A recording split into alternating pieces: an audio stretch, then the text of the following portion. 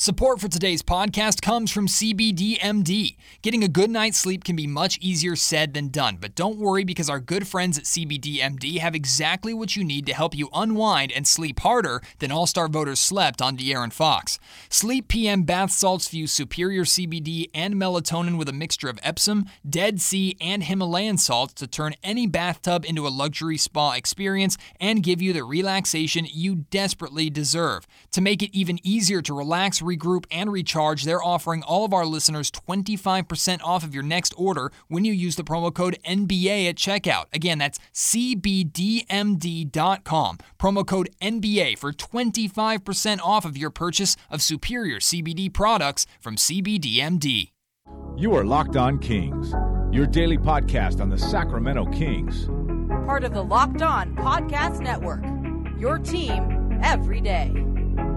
And now, ladies and gentlemen, it is that time. Time for another episode of Locked On Kings. Man, have I got a treat of a podcast for you here today. My friend and Sacramento Kings insider for NBC Sports, James Ham, stops by and we talk about everything. The possibility of the Kings trading Harrison Barnes and why James feels it's not the right decision unless you're getting proper value back. The possibility of trading Buddy Hield, whether or not there's a market for Buddy. The possibility of trading Marvin Bagley, how aggressive the Kings should be. Not to mention whether or not it's a good idea to sacrifice veteran talent to try for a top pick in this upcoming draft, as good as it may be, to then put out a roster of largely 20 to 24-year-olds next season. It's a long conversation, but it's a good one, and you're going to want to hear every second on today's episode of the Locked On Kings podcast. Hello and welcome into Locked On Kings, your podcast hub for Sacramento Kings coverage all regular season and all off-season. If you're looking for in-depth analysis, game-by-game breakdowns, highlights, interviews with local and national experts, full coverage of the Sacramento Kings from January through December, this is the place for you, part of the Locked On Podcast Network. My name is Matt George. I have the privilege of being your host here. I've been a Sacramento sports radio host for the last 6 years. This is season number 7 for me, covering the Kings both as an on-air host and multimedia journalist. You're probably looking at the timestamp of this podcast and going, whoa, this is a long one. You're going to want to listen to every single bit of it. Such great conversation with James Ham. Anytime we can have him here on Locked On Kings, it's must-listen content. I'm not going to waste any more time. Here it is, my conversation with the Sacramento Kings insider himself, one James Ham. It's always a treat when we can have James Ham, Sacramento Kings insider for NBC on the Locked On Kings podcast. James, always kind with his time to appear here on Locked On Kings, and we got plenty to talk about today with all these Sacramento Kings trade rumors, or maybe lack of rumors, heading up to the trade deadline on the 25th. And James, right before we started this, we were looking at the calendar. Tomorrow is the 1-year anniversary of the game that never was, Kings and Pelicans, inside the Golden One Center. It's pretty incredible that it's been a year, my friend. How are you? I'm good, man. It is weird that it's been a year. And, I think we're at that point where if you're struggling out there, just know that everyone is struggling, that the year mark is kind of that moment where we're all wearing this a little bit, this locked in our house, hiding away type deal. And so I know a lot of people are struggling right now just because it's starting to feel like, when will it end? So it will end, people. It will end. But yeah, a year ago, man, one of the strangest nights in my career for sure, and just played into a year of probably the strangest year of anyone's life. And yeah, it's interesting. Not to spend too much time on this because we got plenty of trade stuff to talk about, but I remember driving to the arena that night, James, and we were hearing all this speculation of, okay, this would probably be the last Kings game with fans, at least for the time being.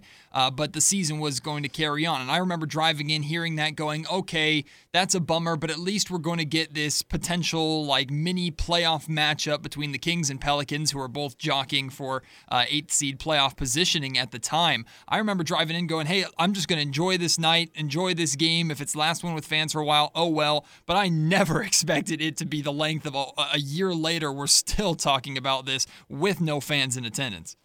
Yeah, it was weird, Matt. I'll tell you, I had read articles leading up to that game, and I had actually, that weekend was really strange for me. I had gone to Portland on, the Kings played on, I think, Saturday, but I flew up on Friday. I have a friend in Portland that I went to high school with, and I met up for dinner with him and his wife and his little boy. so I hung out with, and my buddy, he works all week in Seattle, and Seattle is like, at that point, it's the epicenter. So he comes back, we go out to dinner. Again, no one, there was like 15 positive cases in the US at that point. It was like so few people at that point. But then I went to the Portland game. So I'm in a building with 18,000 people. Then I fly home, get off the plane, and go straight to the arena on Sunday morning for the Kings. And I think it was the Raptors. And so basically in the span of a couple of days, I had been on 2 giant tubes filled with people in the air. Wow. I had been in 2 arenas filled with probably a total of 35 or 38,000 people, and 2 completely different sets of people. And then we play out to that game, which I think it was on a Wednesday. And again, I had read a couple of, they weren't even extreme, but they were articles that kind of did the math of it. And so it was a topic of discussion coming into that day. We were all sitting in the media room, having discussions. We're having dinner, having discussions about it. And then it started to unfold, Matt. Mm-hmm. And I was up on our set. I remember it started to unfold with the game in Utah, and like, what's going to happen. And at that point, fans had just been let in the building. And I looked over, and we have this sweet lady that mans the top of the stairs right next to the set and makes sure that no one gets into the set, but also who checks tickets. And I look over, and she is touching people's tickets and touching people's cell phones and looking at their stuff and directing people. And people are right next to her and like within inches of her, like while she's sitting there trying to lead them to their seats. And I walked over, I had extra hand sanitizer in my pocket, and I said, take my hand sanitizer. I want you to step back behind the rails of the set. I want you to be in our bubble and do not touch any more people's stuff. I said, this thing is coming undone right now. The Utah game was they had just pulled all the players off the court. And then I'm like, I'm going to be back, but do not touch anybody. Just have people show you their stuff from a couple of feet away and direct them. But this is scary stuff, and we don't know what's going to happen. So then I hoofed it down to the court, and I joined Sam Amick in the corner, and we were standing there. We were watching the Kings on the court, but the Pelicans hadn't come out yet. Yep. And we're looking down the tunnel, and then we see one of the guys from the Pelicans lean out the door and kind of give the hand across the throat thing, like not like slit the throat, but like, hey, we're done, like wave it off. And that's when we started to hear that the referee that was calling that game had been at the game 2 nights before. So yeah, it was just weird. We had to instantly shift into like full on reporter mode, not sports reporter mode, and start, going on live hits, me and Katie Christensen, and then, the broadcast team.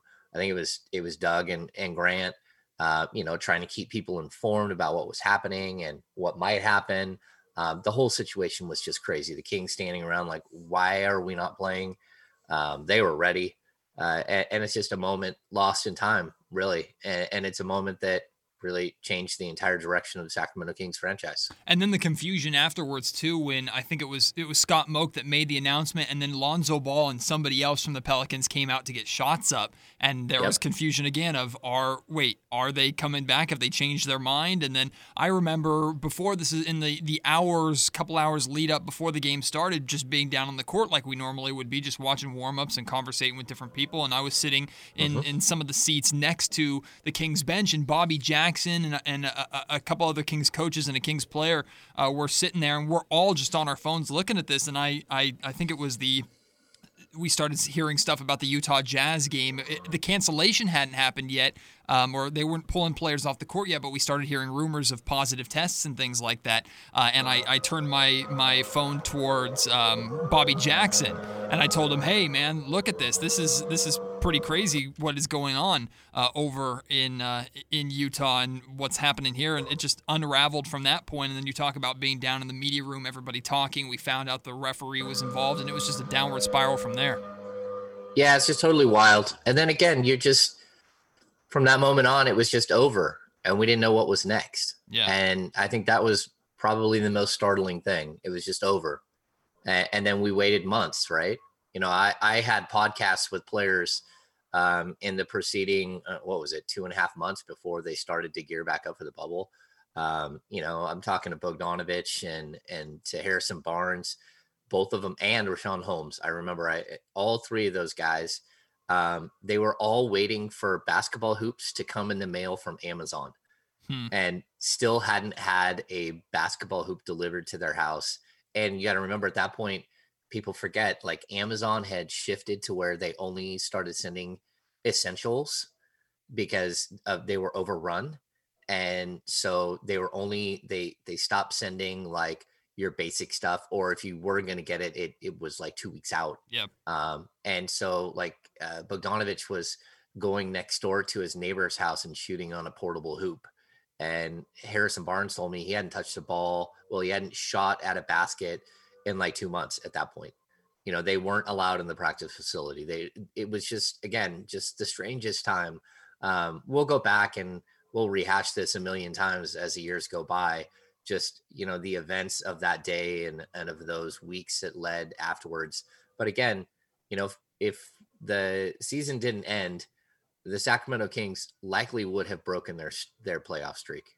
I'll tell people that, like, the numbers, there was no way that the Grizzlies were going to hold on. They had the most brutal schedule in the NBA down the stretch. They had no chance of fending off the teams that were coming, and the Kings were on a roll. They were absolutely playing some of the best basketball that they played in years.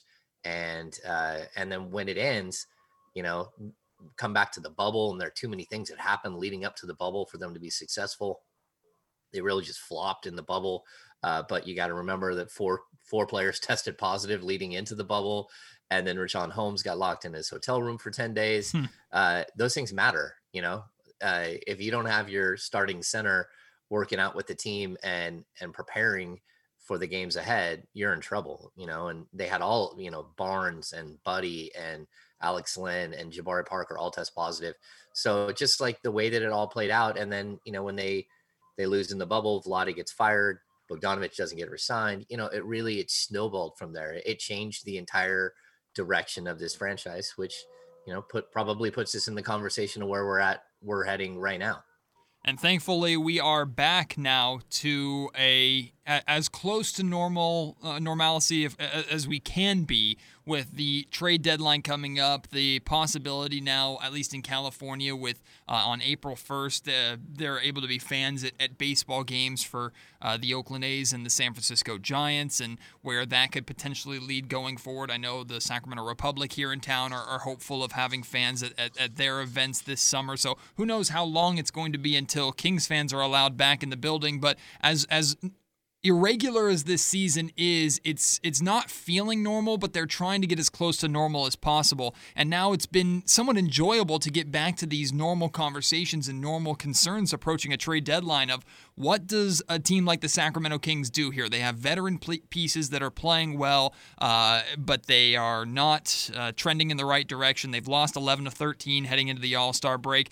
Things aren't going well. They should be obvious sellers at this trade deadline. And the biggest name that we've heard rumors around has been Harrison Barnes, who's been having arguably his best career season statistically in his very successful championship career, going back to his time with the Golden State Warriors. But you appeared on the Kings Herald podcast recently, James, and that's what made me want to invite you here on Locked On Kings to dive into this more deeply. I understand the value that Harrison Barnes has. He's arguably the highest value piece that the Kings would be willing to move on from, and potentially could get some decent pieces back from Boston or another team who's interested. But you talked about on the Kings Herald, and I remember thinking about this too, replacing Harrison Barnes, that specific small forward, that wing defender shooter position, has been something that has been incredibly difficult for the Kings over the years, going back to all the years where John Salmons was their best guy before they got Rudy Gay. Then when Rudy Gay was gone, it was like Justin Jackson and Iman Shumpert, and then Harrison Barnes is brought in, and now Kings fans are open to the idea of potentially moving on from him. I worry about, as great of a return as they could potentially get for HB, I worry about him being gone and that position being vacant again for a long period of time. Yeah, I mean, I think that's one of the issues, right? Like it's easy to hop on the trade machine and start shifting pieces and sending a player here or there. You know, if they were to deal with Boston, Boston has a giant trade exception. They also have all their first round picks going forward. They have a young player, like they have a bunch of young players that you could probably think about, but to me, most of them are late first round picks. They're not worth all that much. The one guy that I think has some intrigue would be Aaron Neesmith, just because Neesmith has he has an elite skill and the ability to shoot the ball. He has not played well at all at the pro level, and I think there would be concerns that, you know, is he going to fit? Is he, you know, maybe he's a guy that just needs a bunch of minutes to get comfortable, which of course he probably would get in Sacramento. He doesn't have the all-around game. He does have some defensive potential. But again, he's not a passer. He's not a rebounder. He really is like a knockdown, lights out shooter. And so you would have to try to work something that made sense for the Kings. They would have to take back roughly $9 million to make the dollars and cents work, because Boston is right up against the luxury, like the tax threshold, or they're right up against being hard capped. So they can't just take Harrison Barnes for nothing. And, you know, look, I don't think the Kings should give up Harrison Barnes for nothing. I get that they're in a situation where you have two players in Buddy Hield and Harrison Barnes that both make really big money. What is Harrison's at 22 million with a declining scale contract. It goes down to 20 next season and 18 the year after that. And then Buddy Hield is in the first year of his, 4-year, depends on who you want to listen to, but the base contract is 86 million with some ability to get some extra money with bonus money that could put it up to 94 million or even 100 million if he really caught fire. So you have these two guys that are in your lineup and they make big money and you're not winning. And then next season, De'Aaron Fox's contract jumps from 7 million, I think, to 27 million. And so now you're going to have a third big money contract and a team that can't win. And that's the problem. It's not that, one guy doesn't deserve the money and this guy doesn't. It really does come down to the fact that this team is not going to win enough games to compete again this season. And you can't keep throwing money down a well, which is, again, one of the reasons why they didn't bring back Bogdanovic, because the team hadn't proven that it could win. And at the end of the day, do you roll back Vlade Divac's entire lineup and hope for something different than what you had before? So look, I don't know, Matt. A lot of people are like, oh, trade him, trade Barnes. That's fine. I just look at all the things that Harrison Barnes does. And then I look at those people and just like, the Kings can't go out and sign a free agent as good as Harrison Barnes. They can't, or at least they haven't been able to in the last, 35 years. So how do you replace him? And you can try to go all young. You can hope that Neesmith works out. You can try to make another trade that brings back a player. But if you look at this roster right now, it's so bare bones that, you're going to lose almost every game down the stretch, which I know a lot of fans would like to do because they love this draft and they want to get in the top 5. I get that. But just nothing is guaranteed. And you just keep doing this. You just keep losing and losing and losing and building a culture of losing. And the last thing I would want is for De'Aaron Fox, Tyrese Halliburton, whatever you consider the young core of this team, to just keep losing just to lose, because that's what you're kind of doing in this situation. Nothing is guaranteed in the draft. Not one of those players outside of probably Cade Cunningham is a guaranteed all-star level player. And so that's where I just have problems. Like, look, if you're going to lose Harrison Barnes, you're losing a guy who is a league average player or a little above for 35 minutes a game. And finding players that can do that, you can find 15 PER, 16 PER, 17 PER guys that play 18 minutes a night and, are good role players. Finding the guys that are a step below all-star level like Barnes that can play major minutes, hold down the fort, play multiple positions, which is why Boston is really intrigued by him, because they can, the switchability with him and Tatum, that becomes like the biggest question. It's fine to trade him.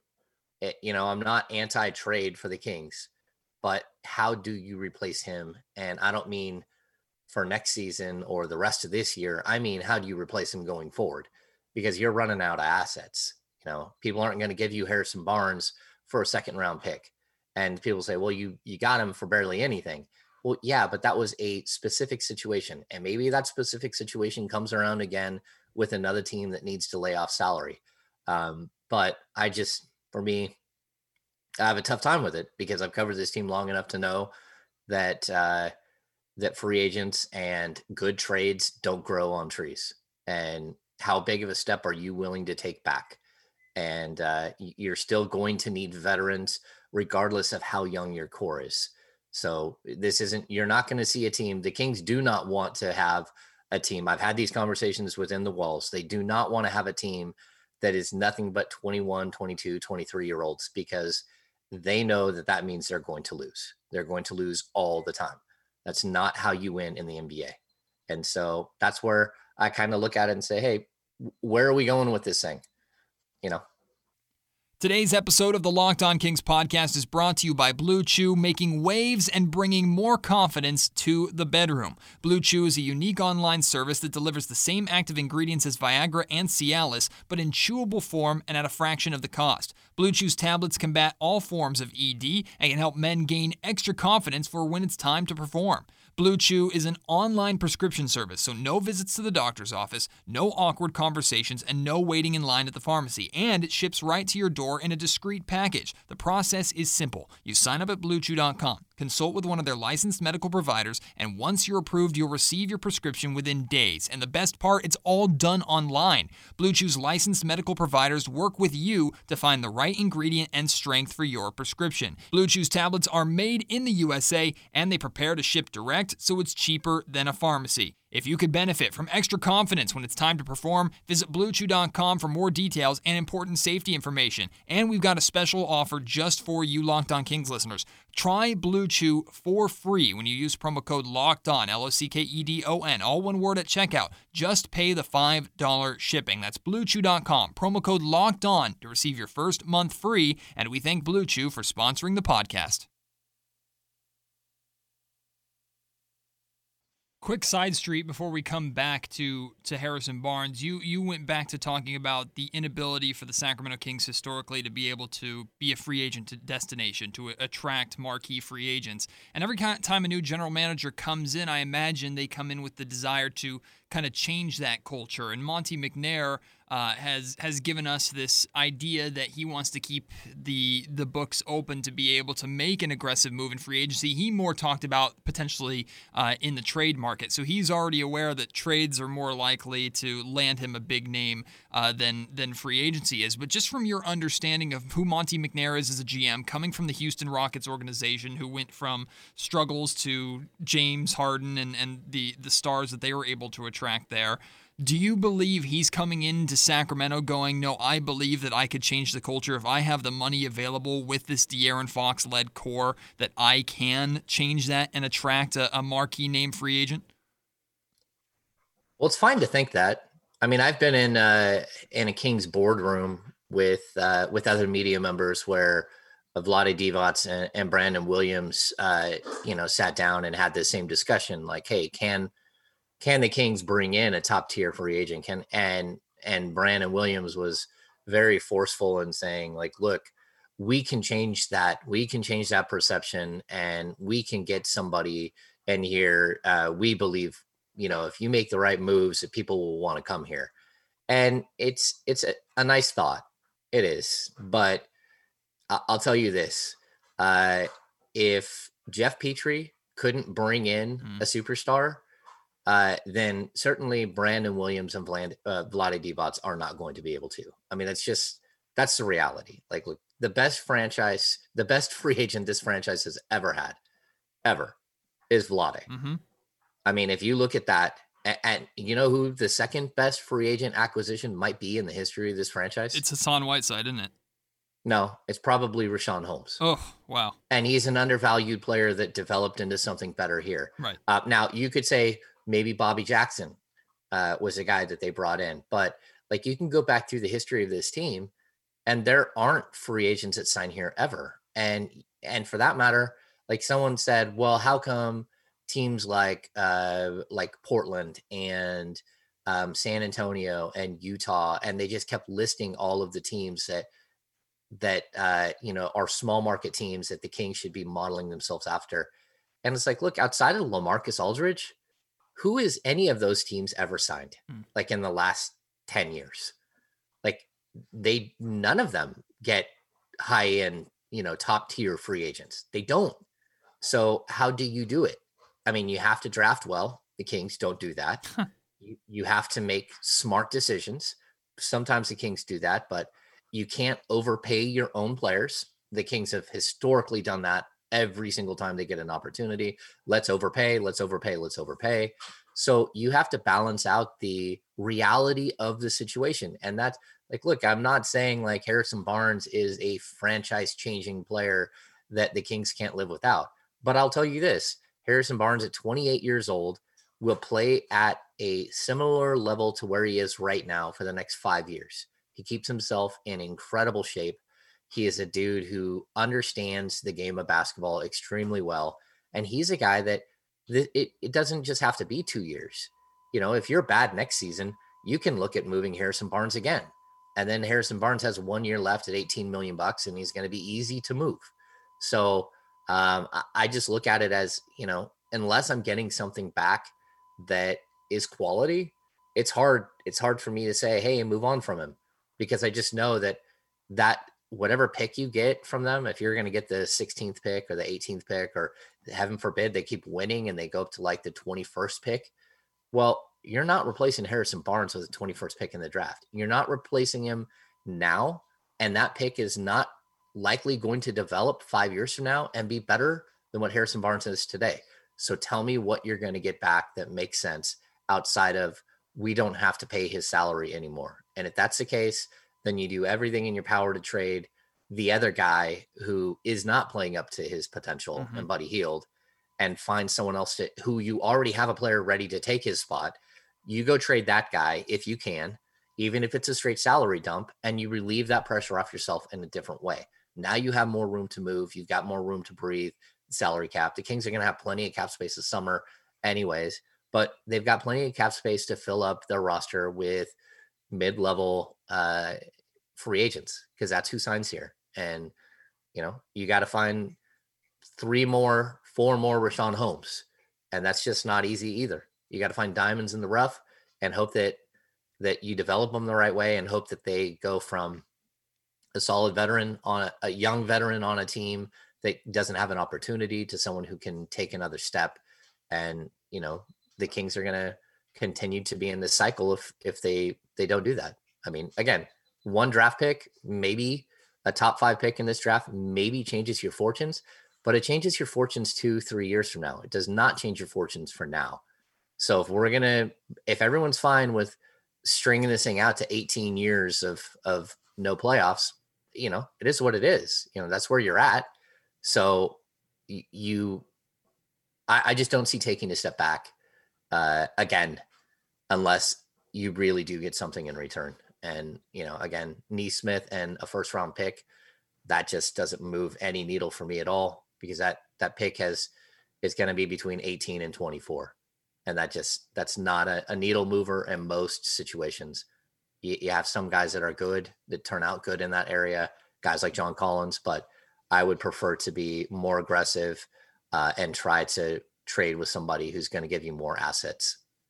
You led well into my next question, which is going to be based off your understanding of Monte McNair and maybe even conversations that you have. Do you believe that Monte would much prefer to move on from Buddy Hield and keep Harrison Barnes at this trade deadline if possible? And we've not heard much, if any, rumors around Buddy Hield at all, when now we're hearing rumors, of course, around Harrison Barnes and even Marvin Bagley. Do you believe there is a market out there for Buddy?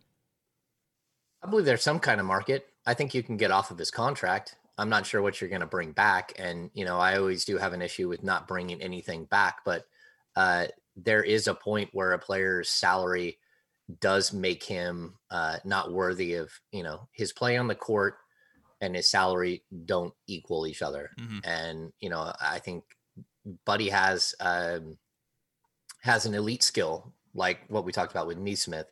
He is one of the better 3-point shooters in the league, although he's shooting well below his career averages from the field and everything else. But Buddy is going to be in a better situation where he doesn't have to be, where he can just shoot, where they have enough talent on the floor to space the court. And Buddy doesn't just have to shoot threes. I'm not saying that. But in a situation where, he's a third or fourth option on a good team, that just rains down threes. And, I don't know, the Kings just, to me, you're looking at two players. So if I look at Harrison Barnes and I look at Buddy Hield, and you instantly think, your mind tricks you in this situation, thinks, oh, well, Buddy Hield is way younger. He's not. They're the same exact age. He just hasn't played in the league as long. And so while Harrison Barnes has more mileage on his body, both guys are guys that take care of their bodies, but Harrison is just a dude that I think does more. And not only more on the court, I think he does more in the locker room. I think he does more in the community. If I'm stacking up the two players side by side, I'm taking Harrison Barnes over Buddy Hield. And maybe I'm crazy, and it's an opinion at that point. But from what I know of the situation in SAC, look, the Kings aren't looking to give handouts. They understand the dynamic of where they are. There's no illusion of what they can bring in. So they do have an idea that this is going to be a difficult situation to get through, and they don't want to take steps back. They want this team to have a down year, or how Amick called it, a gap year, because there's not going to be fans in the building, but then to go from here, to move forward from here. And, I get why McNair didn't bring back Bogdanovich, and I get why he didn't bring back, Alex Len and Kent Bazemore, but that's specifically because he didn't want to roll it back with Vlade's team. If this team would have brought just Bogdanovich back, or just got the DiVincenzo deal to go through, they are considerably better today. Maybe 3 games, maybe 4 games better than they are today, just because of their current lack of depth. And so I think that there is a way out of this thing. I just don't think it's giving away players to good teams to make them better. Any word or sense on what the Kings would like to do or plan to do with Richaun Holmes? We don't know what his value really is. The market is probably going to have to dictate it, but we know, like you've talked about, the Kings are the Kings of overpaying. So any idea on how aggressively the Kings would potentially either go after re-signing Richaun Holmes, or be willing to shop him if they don't plan on pursuing him at this trade deadline? And on top of that, how much does, I guess, Marvin Bagley's development and his potential trade availability affect that, if at all? Yeah, see, those are two separate questions to play into each other, right? I think a lot of people continue to look at Marvin Bagley and think, man, I don't think he's a 4. I think he's a 5. And if he's a 5, he can't block shots. So, and he can't really hold his own defensively at this point. He's improved greatly defensively as the season's gone on, but that doesn't mean he's to league average yet, or even close. So that becomes the problem, right? Here's how I would, if Marvin is a 5 and Richaun is clearly only a 5, can those two be your 5s, your 2 5s? And I think the answer is no. You have to have a tall guy. You have to, I'm not all in on Hassan Whiteside, but I mean, even in Alex Len gives you that size, that grit, that guy who doesn't mind punching somebody in the face, that guy who can play goalie. So how do you find minutes for everybody if those two are both your 5s? Now, again, the dynamic changes greatly if you trade Harrison Barnes, because all of a sudden Harrison Barnes, who's splitting his time at the 4 and the 5, he becomes, if he's gone, at the 3 and the 4, who's going to play those stretch 4 minutes? So you can say, oh, well, Bjelica. Well, Bjelica is almost 33 years old, and he's on the block as much as anyone on this team. Right. So again, now how do we fill the gaping hole at the stretch 4 position? And people are like, oh, well, there are players that come up. Okay. Davis Bertans just signed for what, like 18 million a year or something crazy. And I'll take Harrison Barnes over that guy every single day, every single time. So again, there's confusion about how those things work. So let's get back to your question. Your question is Richaun Holmes. If he makes it through the deadline, I think the Kings would love to bring him back and have him as their starting center going forward. Whether we know the value of him or not at this point, I'll just tell you this. It's not nearly as high as you think. Richaun is a great player for this team, and he's so good in the pick and roll. But the key is for this team, the Kings understand that if they lose Richaun Holmes, they need another Richaun Holmes. They need somebody who does exactly what he does. They want a pick and roll guy who can play the 2-man game with Halliburton and Fox. The fact that he can't shoot the 3-pointer, that doesn't matter.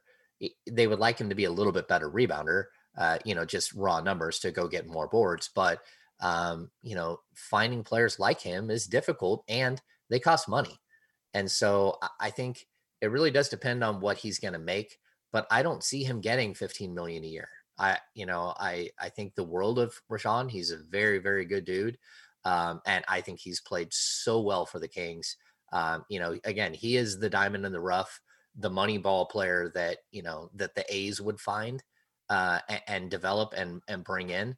But at the same time, I think he's more of slightly above mid-level. He's going to get 10, 11 million a year, in my opinion. Maybe I'm off. Maybe someone will throw a bunch of money at him. And I hope he gets as much money as he can. But I think the Kings would be wise to look at bringing him back. And then, I'm not saying trade Marvin Bagley, but, if all things are considered, if you can get a player that fits your system better than Marvin, then I think you should, because, clearly his father doesn't want him here in Sacramento, which I don't think should be an end all be all, should matter that much. But, at a certain point, players play happy. If happy players play better, in their situation typically. So I think the Kings are open for everything at this point, and they should be. Outside of Fox and Halliburton, I think the Kings should be wide open and willing to look at each of these individual players and make decisions that make the team, if they can, they need to make decisions that make the team better either now or in the near future. We can't just keep stepping back 3 years and saying, well, it's not my fault that we're in this situation. I wasn't here 2 years ago. I wasn't here 5 years ago. That doesn't work. Jerry Reynolds always says, anyone who tells you they have a 5-year plan to rebuild an NBA team has no plan at all. And that's kind of where I'm at. You can't have a 3-year plan or a 5-year plan to rebuild the Sacramento Kings when you're already 15 years into a rebuild. That just doesn't work. Built Bar madness is on. I've been telling you about Built Bar, the best tasting protein bar on the market for a while now. Built Bar is the amazing low calorie, low sugar, high protein, high fiber, amazing tasting protein bar with 100% chocolate on all the bars. Now it's time to find out which Built Bar is the best. So it's Built Bar madness here in the month of March. Today's matchup is a good one. German chocolate cake versus salted caramel, and mocha love versus white chocolate birthday cake. So vote out of those 4. I know I'm picking German chocolate cake and I'm picking white chocolate birthday cake, but that's just me personally. Go on to BuiltBar.com right now and you can vote for your favorite. An update on the bracket so far. Apple Almond Crisp, which I voted for, lost to Churro Puff, and Peanut Butter Brownie beat Raspberry. So my 2 bars in the opening bracket did not fare so well. Go to BuiltBar.com or tweet to @Built_bar on Twitter to submit your vote. And remember to use the promo code LOCKEDON20 to get 20% off of your next order. That's LOCKEDON20 to get 20% off your next order at BuiltBar.com. And check back to see who won today's matchups and who will become the best tasting protein bar. The Locked On Kings podcast is also brought to you by BetOnline.ag, the official sports gambling partner of the Locked On Podcast Network. BetOnline is the fastest and easiest way to bet on all your sports action. There's NBA, college basketball, NHL that are in full swing, MLB baseball right around the corner. BetOnline even covers awards, TV shows, and reality TV. You get real-time updated odds and props on almost anything you can imagine. BetOnline has you covered for all the news, the scores, and the odds. It's the best way to place your bets, and it's free to sign up. Head to their website or use your mobile device to sign up today, and you'll receive a 50% welcome bonus on your first deposit when you use promo code LOCKEDON. All one word, LOCKEDON. Get off the sidelines, get in on the action, make some money on BetOnline, your online sportsbook expert. It would be probably a little too extreme or maybe overdramatic to call it a failure, but in your mind, would you be concerned for the Kings if we get through this trade deadline and both Buddy Hield and Harrison Barnes and all their money are still on the books and still on this roster? Would you be concerned by that? No, because look, I mean, there's 36 games that are going to be played out over it feels like 3 weeks. The games come so fast and furious at this point. The NBA offseason is going to be here so quickly. And just because you couldn't move him now doesn't mean you can't move him this summer, either one of them. And you got to look that they're going to have 1 year less left on their contracts after this year. So for me, I don't think that either one of them are, I don't think they're unmovable. I think that, you're going to take back pennies on the dollar for a guy like Buddy Hield. And I wouldn't take back pennies for the dollar for a guy like Harrison Barnes. I just wouldn't do it. I would prefer to roll with him and have him be my veteran that's working with young players and teaching young players and being a leader. So yeah, Matt, you can always try to revisit this again and again and again. We're going to go through this next offseason and next trade deadline in next February. So I don't think that there is any panic button. I just think that when I look at this team, there are some pieces here that I think the Kings should consider shopping heavily just to collect whatever small assets they can. I think that, again, like Nemanja for a second round pick makes sense to me. Go get something out of him because he's a free agent at the end of the year. I also think taking the $7.2 million from Nemanja, the $6.5 from Jabari, the $12.6 from Corey Joseph, packaging those guys together and trying to find a team that is looking to dump a salary like a Buddy Hield or a Harrison Barnes. And you have all of this dead cap space, these expiring contracts. Plus you have I don't even know what the number is, 8 extra second round picks over the next 4 drafts. So take some of your draft capital, your assets, your expiring contracts, and flip the switch here. You be the guy who's buying. And people say, well, you're just going to find another Harrison Barnes. It's like, okay, well, what if I take expiring contracts and second round picks and turn them into another Harrison Barnes? And I take Harrison Barnes and turn him into a first round pick and Aaron Nesmith. So I'm okay with that. As long as you're still finding the next Harrison Barnes to jump in the mix here. But I think the Kings can be active. They can be buyers and sellers at the same time to reconfigure their roster. They can take a young player in Marvin Bagley and shop him heavily for another young player that maybe fits their system better and Bagley fits the other system better. I think you can be aggressive here if you want. And hopefully that's what's going on. I know they've been on the phones for the last 2 weeks, working their butts off, trying to find the right deals. And there are things that can happen here. There are also a domino effect, 3 deals that can go boom, boom, boom. But it's also possible that they aren't able to do very much. And then they end up buying out a couple of players like Jabari and Nemanja. And they move into, you're not going to buy out Nemanja because I think A, he helps you, but B, I think there are enough teams that want him that you will be able to get something for him. But then you fix this thing in the offseason, which has kind of been the plan the whole time. You walked into this season with 4 players on the main roster that are second round picks or undrafted players in the last 2 drafts. Now you have Norvel Pelle, which his 10-day is probably expired by this point. But that's 5 players on this roster that are, on the bubble of being NBA players. And I think Daquan Jeffries is one guy that has some real talent, and we saw some good things from Robert Woodard, but we have no idea. My point is that there is no depth on this team. When you take those 5 players right there, you're down to a 10-man roster. Now look at Jabari Parker. Now you're down to a 9-man roster. So like, if you didn't expect this team to lose this year, I don't know what kind of craziness you were thinking was going to happen, because no one expected Tyrese Halliburton to be this good. Right. And if he wasn't this good, just think where this team is this year. I mean, this is like an 8-win team. Let me 7-win team. Let me ask really quick. You talked about no guarantees in the draft, which we should know very well here in Sacramento that there are no guarantees in the draft.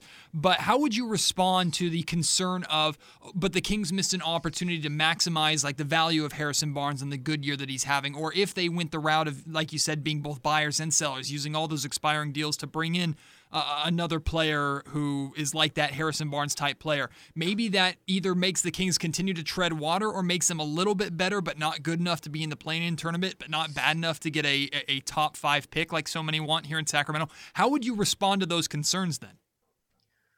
Well, I would say this.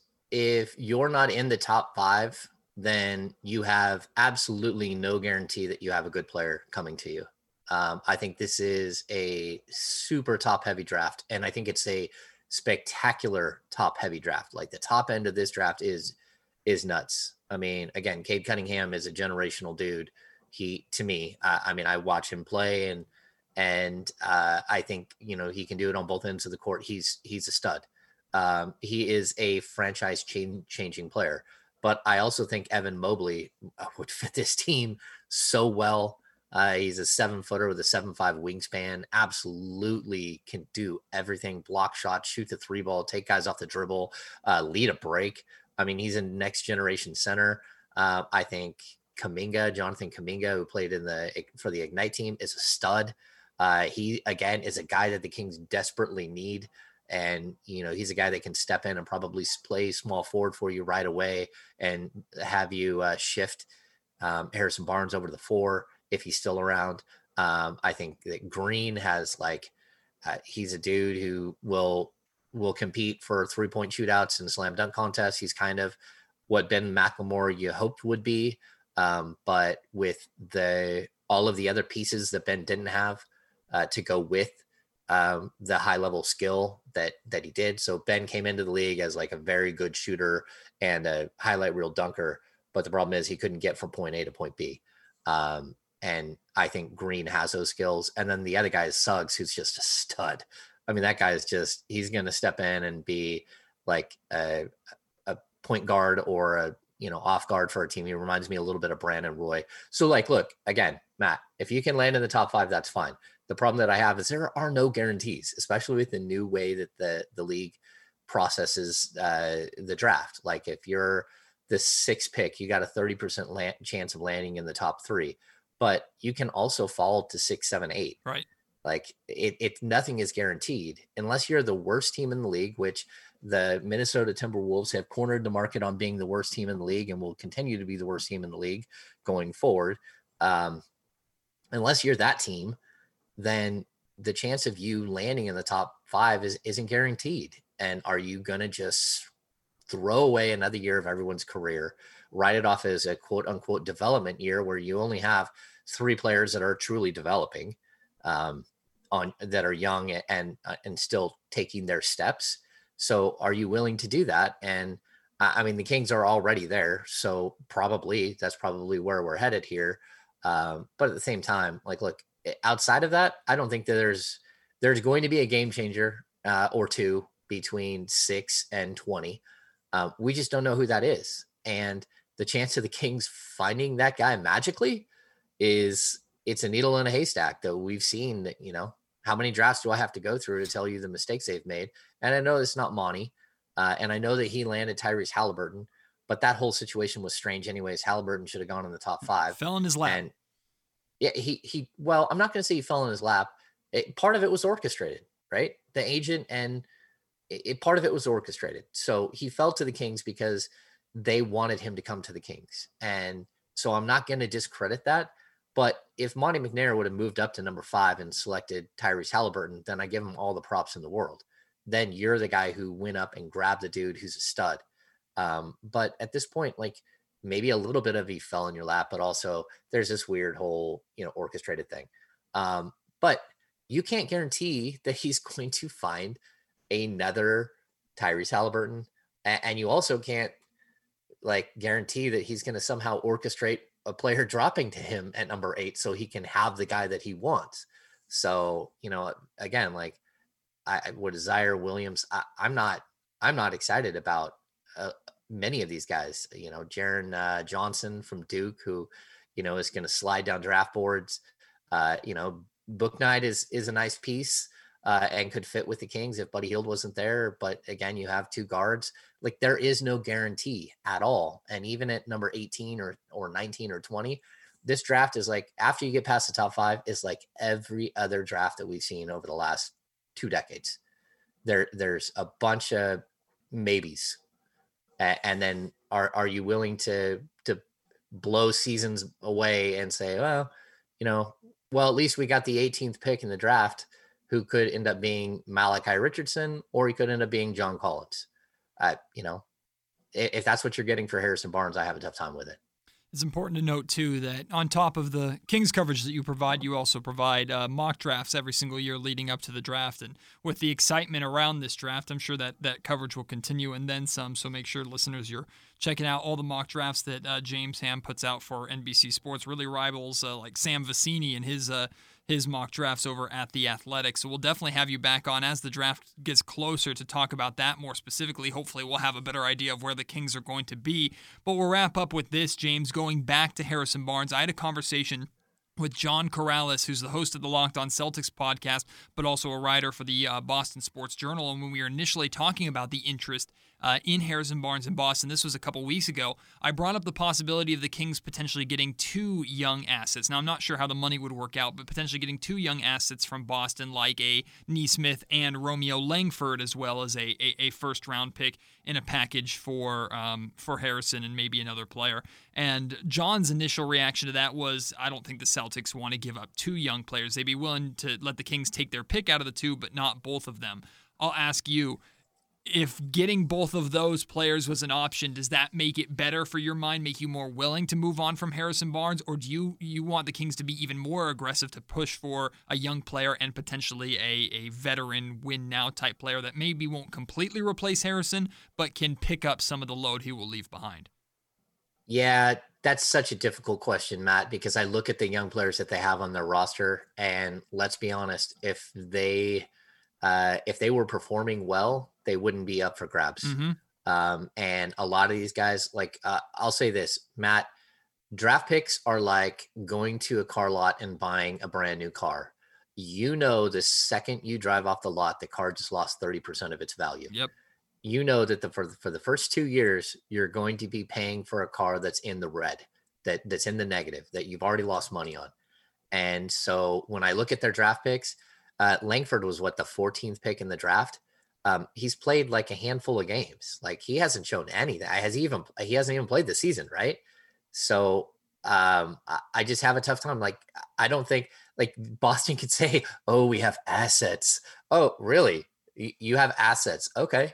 Well, if they were real assets, you would be playing them. And I know they're a good team, so that might not be totally fair. But at the same time, look, they don't have some sneaky, unbelievable, they got, guys that can fill a little bit of a goal, fill a little bit of a hole. But if you took Richaun Holmes and gave him to that team, they would improve tremendously. Yep. They need him. They need Harrison Barnes. That team has all kinds of holes, and they've got a bunch of guys that they keep spending, the 24th pick or the 22nd pick. Every year they have 3 picks in the first round. Most of them are late in the first round. And every year it's man, when is Danny Ainge going to package him and move up? He never does. So he ends up with a bunch of young players that, can you distinguish any of those young players from the second round picks that the Kings have? I don't know. I don't think so. Maybe Peyton Pritchard, but again, if you want Harrison Barnes, we need something in return. And it can't be the promise of something that clearly hasn't worked out for you, you know? And again, like, I like Nesmith. I liked him going into the draft. I thought the Kings might draft a guy like Nesmith, specifically if this weird tumble thing didn't happen in the draft. And if the Phoenix Suns didn't make like the biggest gaffe ever, man, that talk about a team that can't draft. I mean, they passed on Halliburton at number 10, and they could have had, or Devin Vassell at number 10. They could have had Halliburton training behind Chris Paul and being their third guard for the next 2 years. And then you would have had your backcourt again with Halliburton and Devin Booker. While still Just being crazy. a number 2 seed. Yeah, just incredible how these things have worked out. But again, like, I don't think that there's anything that's telling me that Nesmith is a guarantee. And his play certainly this year has not said he's a guaranteed lock to be good. But I certainly think if Buddy Hield was gone, Nesmith would have more value to the Kings because of his ability to shoot the three.